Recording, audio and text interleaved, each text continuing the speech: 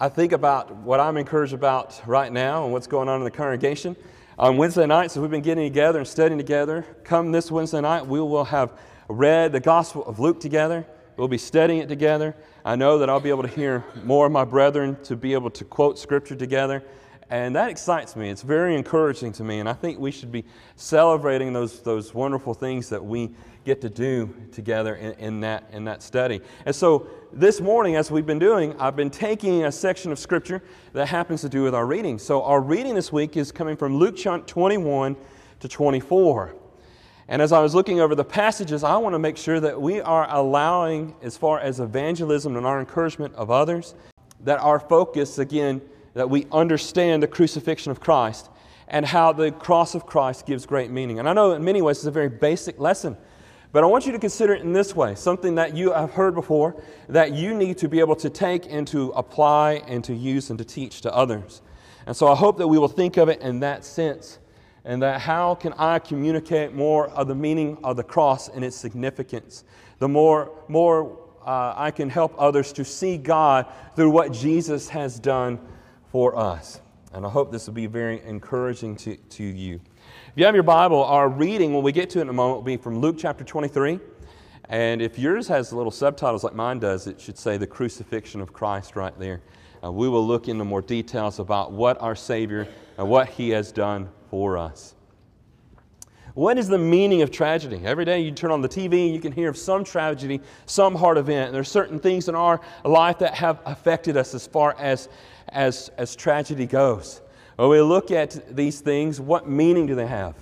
And sometimes things happen. A lot of times these tragedies happen. It seems like there's no meaning to it. There's no purpose. Why are these people behaving this way and doing the harm that they are doing?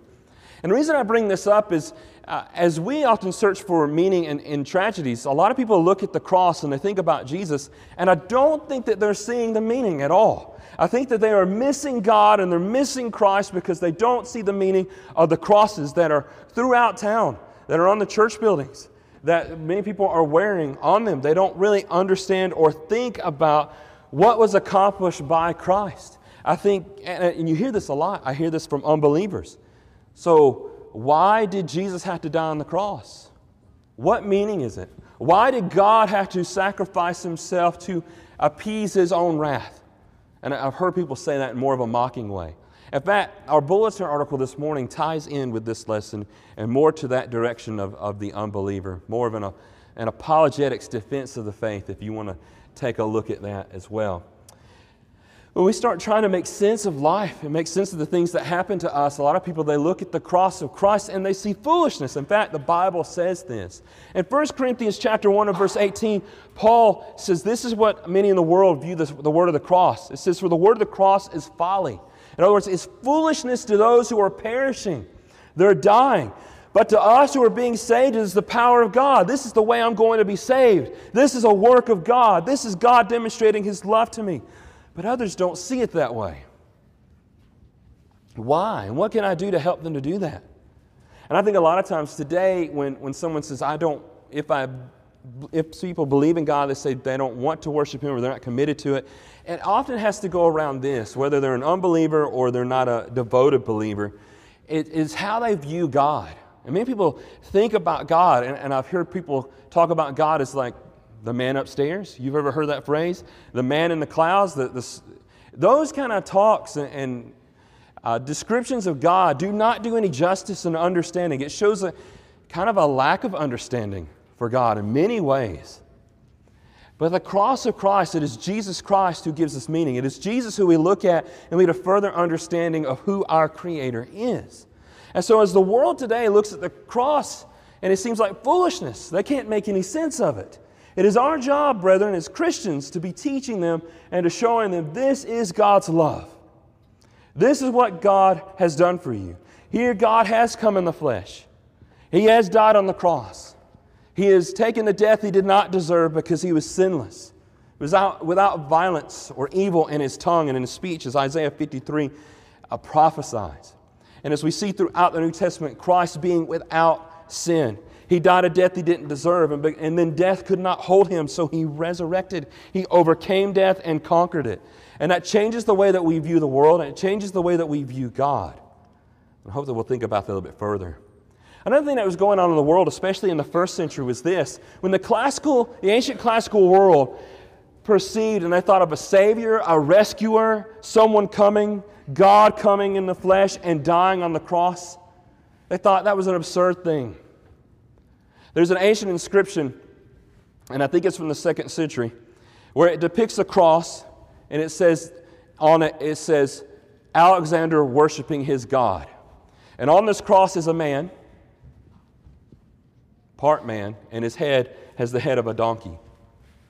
It came from the ancient world and the Greco world as they mocked the idea of worshiping Jesus. You imagine that? And when, quote, contemporary art today makes fun of the gospel or the cross of Christ, it should offend us, but in one way it's a very sad thing because it shows that our world is so distant they don't understand the meaning of the cross. In the ancient world, it's a very degrading way to die. This is how slaves and rebels die. This is how people who reject the Roman Empire die. In the 1st century BC, Cicero, he's a statesman there in Rome. He referred to crucifixion as the most cruel and terrifying penalty. The Jewish Roman historian Josephus in the 1st century, he spoke of the Jewish people and their protest against crucifixion, and they called it the most pitiable of deaths. And this description here is very vivid. This is from Seneca. Seneca was a philosopher. He was a philosopher and teacher of Nero. You know who Nero is, persecuting the Christians. And about the time that Paul was put to death, Seneca was ordered by Nero to kill himself. And he did, as many Roman and Greek philosophers do. If you're familiar with Socrates and others, how they were ordered to do that. So Seneca describes crucifixion. And I think it's very interesting getting his description here. He describes it here. He says, can anyone be found who would prefer wasting away in pain? He says, this is the worst death. He says, dying limb by limb or letting out his life drop by drop rather than expiring once for all. Can any man be found willing to be fastened to an accursed tree, long sickly, already deformed, swelling with ugly tumors on chest and shoulders, and draw the breath of life amid long drawn-out agony? I think he would have many excuses for dying even before mounting the cross. This is the way that nobody wanted. Nobody wanted to die in this way. But Christ did it. And He suffered on the cross, and His hands and His feet were pierced, as it was predicted 1,000 years before He even came to that tree in Psalm 22. And I think about these and how much the world has lost the meaning of the cross of Christ. They don't understand the crucifixion. I hope this week as we're reading through Luke, when we think again about this and we think about it more deeply. Now, earlier we read from 1 Corinthians 1 and verse 18, where Paul says the world looks at the cross as foolishness. And Paul goes on to explain, and this is just a brief part of 1 Corinthians 1 and verse 21. And he says the reason why people don't understand it is because they don't have the wisdom of God. They don't know God because they don't have the wisdom of God. He says, God has made foolish the wisdom of the world because people think with their own wisdom they can figure everything out, their own intelligence, their own education, and they can perceive the world. And God has shown the foolishness of it all by sending Jesus. There's no philosophy, there's no ideology today that can stand up. It is the cross of Christ that changes everything. It changes the way that we view the world through Jesus. And listen to what Paul says. He says, for since in the wisdom of God, the world did not know God through wisdom. And he's saying they didn't know through their own wisdom. And it makes sense. I can only know God through His wisdom. I can only know Him through what He has revealed, His Word. And as you read 1 Corinthians chapter 1, he tells us what the wisdom of God is. He says the wisdom of God is Christ crucified. It is Jesus. That's how we know who God is. That's how we have a right view of who He is. And I want you to think about that because Paul is teaching this, and he's teaching this in a sense because he wants these Corinthians to know why many people don't view God in the right way. And it's a plea for us that when we're talking to others, that we have a firm foundation. Before we get to the point of showing them evidences and showing them historical evidences or saying, look at the science behind this, if their worldview excludes Christ and excludes God and they have no understanding of who God is, and they just talk about Him as some man in the sky or some guy who sits on a cloud with a lightning bolt, they have no idea who we're speaking of. And so that is why we proclaim the gospel, the death, the burial, and resurrection of Christ. You've got to have the wisdom of God to understand and know who God is. It says, it pleased God through the folly of what we preach to save those who believe. And all the ideas in the world don't stand up to Christ, to His love and to His example and what He has done. So many Christians, we never move beyond that tearful response. I remember as a child, looking and thinking about Jesus dying on the cross for me, I understood that He died for me, and I believed it. I couldn't make sense of all of it. I didn't have the full scope of the theology of it. I didn't have it fully broken down like I might as I read Romans chapter 3 or Romans chapter 5. And of course, I didn't have to at the time. But the Bible does tell us more. And it does give us further instruction about why Christ had to die and why He had to suffer in the way that He did, so that we can pass that on to others, so that it can change our life and change our family and change the lives of our friends and those who are around us. And so the cross of Christ, the Bible does help us and gives us greater understanding, so that we can know who our Creator is.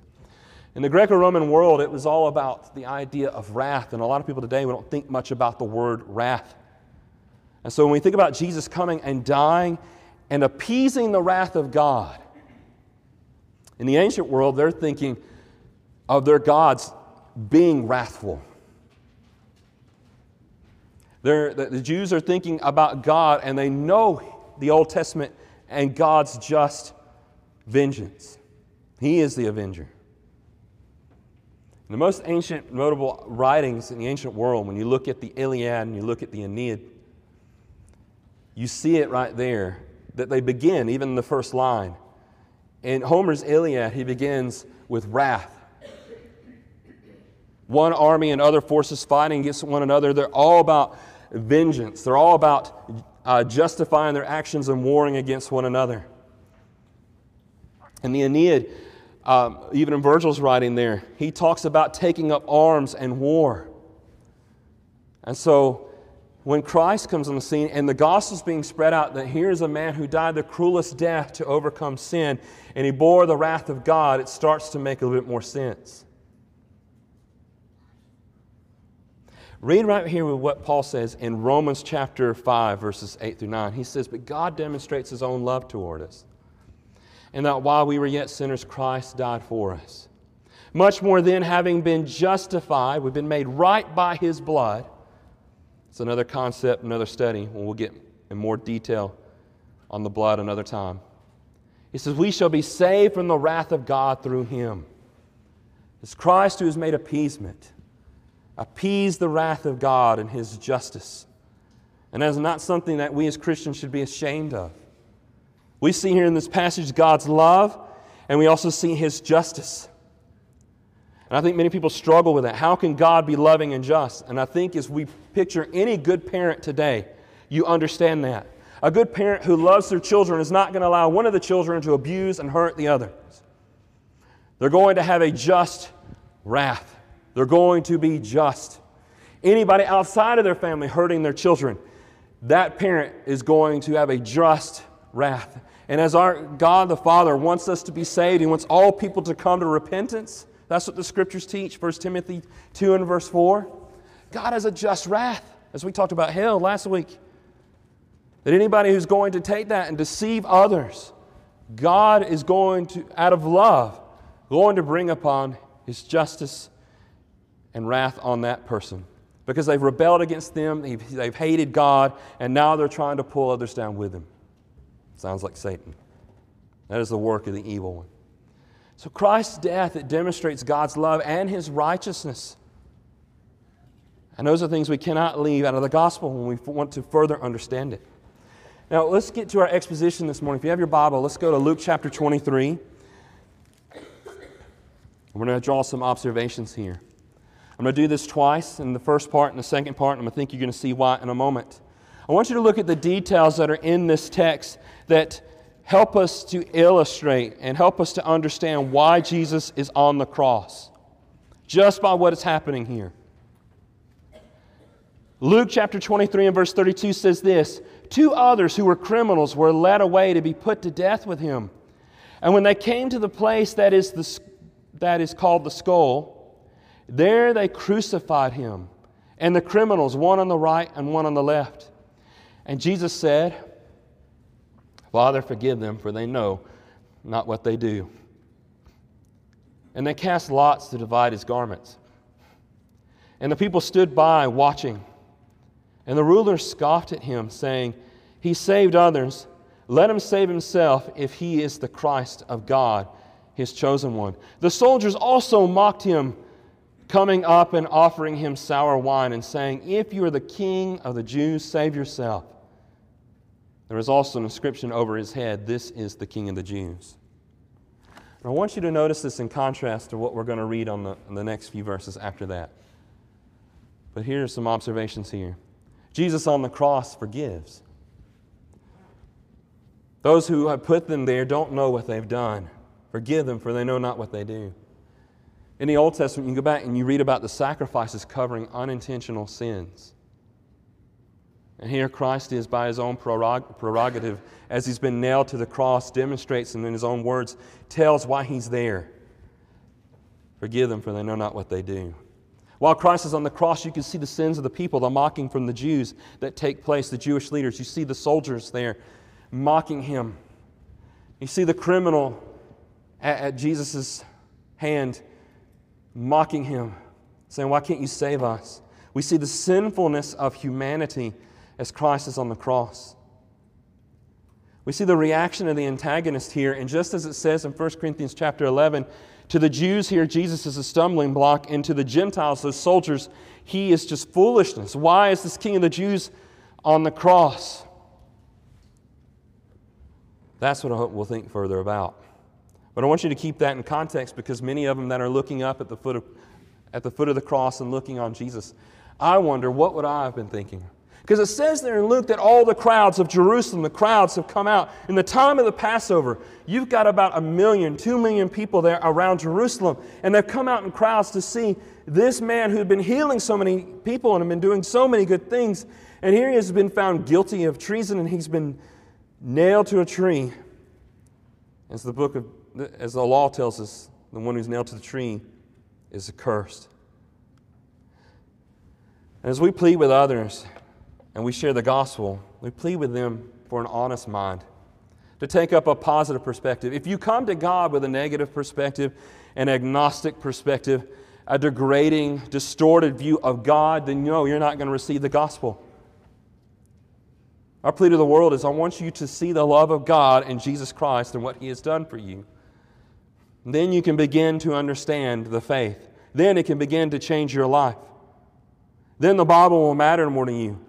You'll be devoted and committed like you never have been before. You have a meaningful view of Jesus and of our Creator. Let's look at the second half, verses 40 to 49, and draw observations from it. Start in verse 39. It says, one of the criminals that was hanged railed at him, saying, Are you not the Christ? Save yourself and us. Look at verse 40 now. Now we start to see the other view, what others were seeing. It says, But the other rebuked him, saying, Do you not fear God, since you are under the same sentence of condemnation? And we indeed justly, for we are receiving the due reward of our deeds, but this man has done nothing wrong. And he said, Jesus, remember me when you come into your kingdom. Those are very strong words. To say, Jesus, remember me when you come into your kingdom, you're saying He's the Messiah. You're saying you have faith and you believe that He is the one. And that's exactly what this criminal has done. He has seen Jesus on the cross, and now he believes. His perspective of God is true and right. And Jesus says to him in verse 43, And He said to him, Truly I say to you, today you will be with me in paradise. Keep reading, verse 44. It was now about the 6th hour, and there was darkness over the whole land until the 9th hour. And while the sun's light failed and the curtain of the temple was torn in two, then Jesus, calling out with a loud voice, said, Father, into your hands I commit my spirit. And having said this, he breathed his last. Now when the centurion saw what had taken place, he praised God. He recognized who Jesus was. In Matthew, he says he is the Son of God. You see, the centurion saw something different, and he praised God for it. He said, certainly this man was innocent.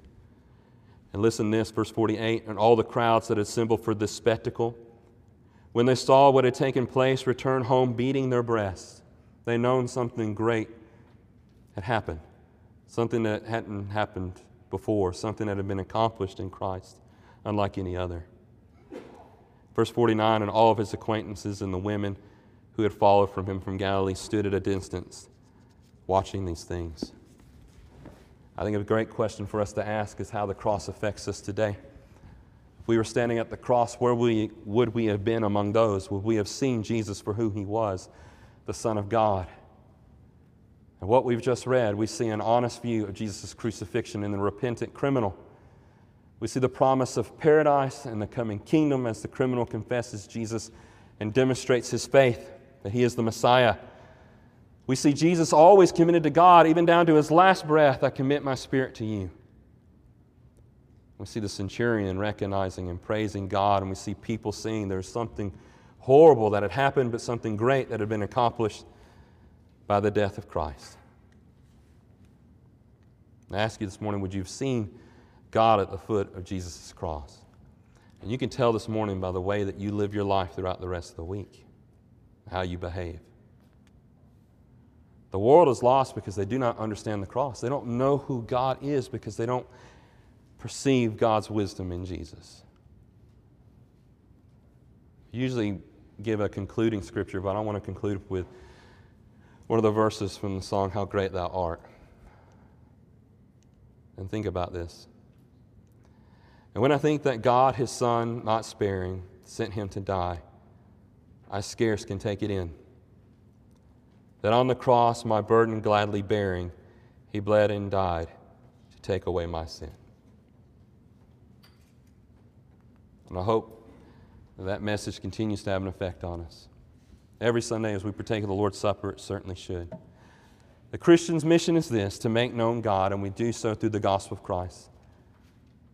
It is Jesus that makes sense of this world. It is through him that we need to view everything that we experience in this life.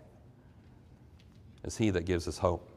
This morning, if you're not a Christian, we encourage you to do so by putting on Christ in baptism. The Bible says you become a disciple of Christ, Matthew chapter 28, verses 19 through 20, by being baptized.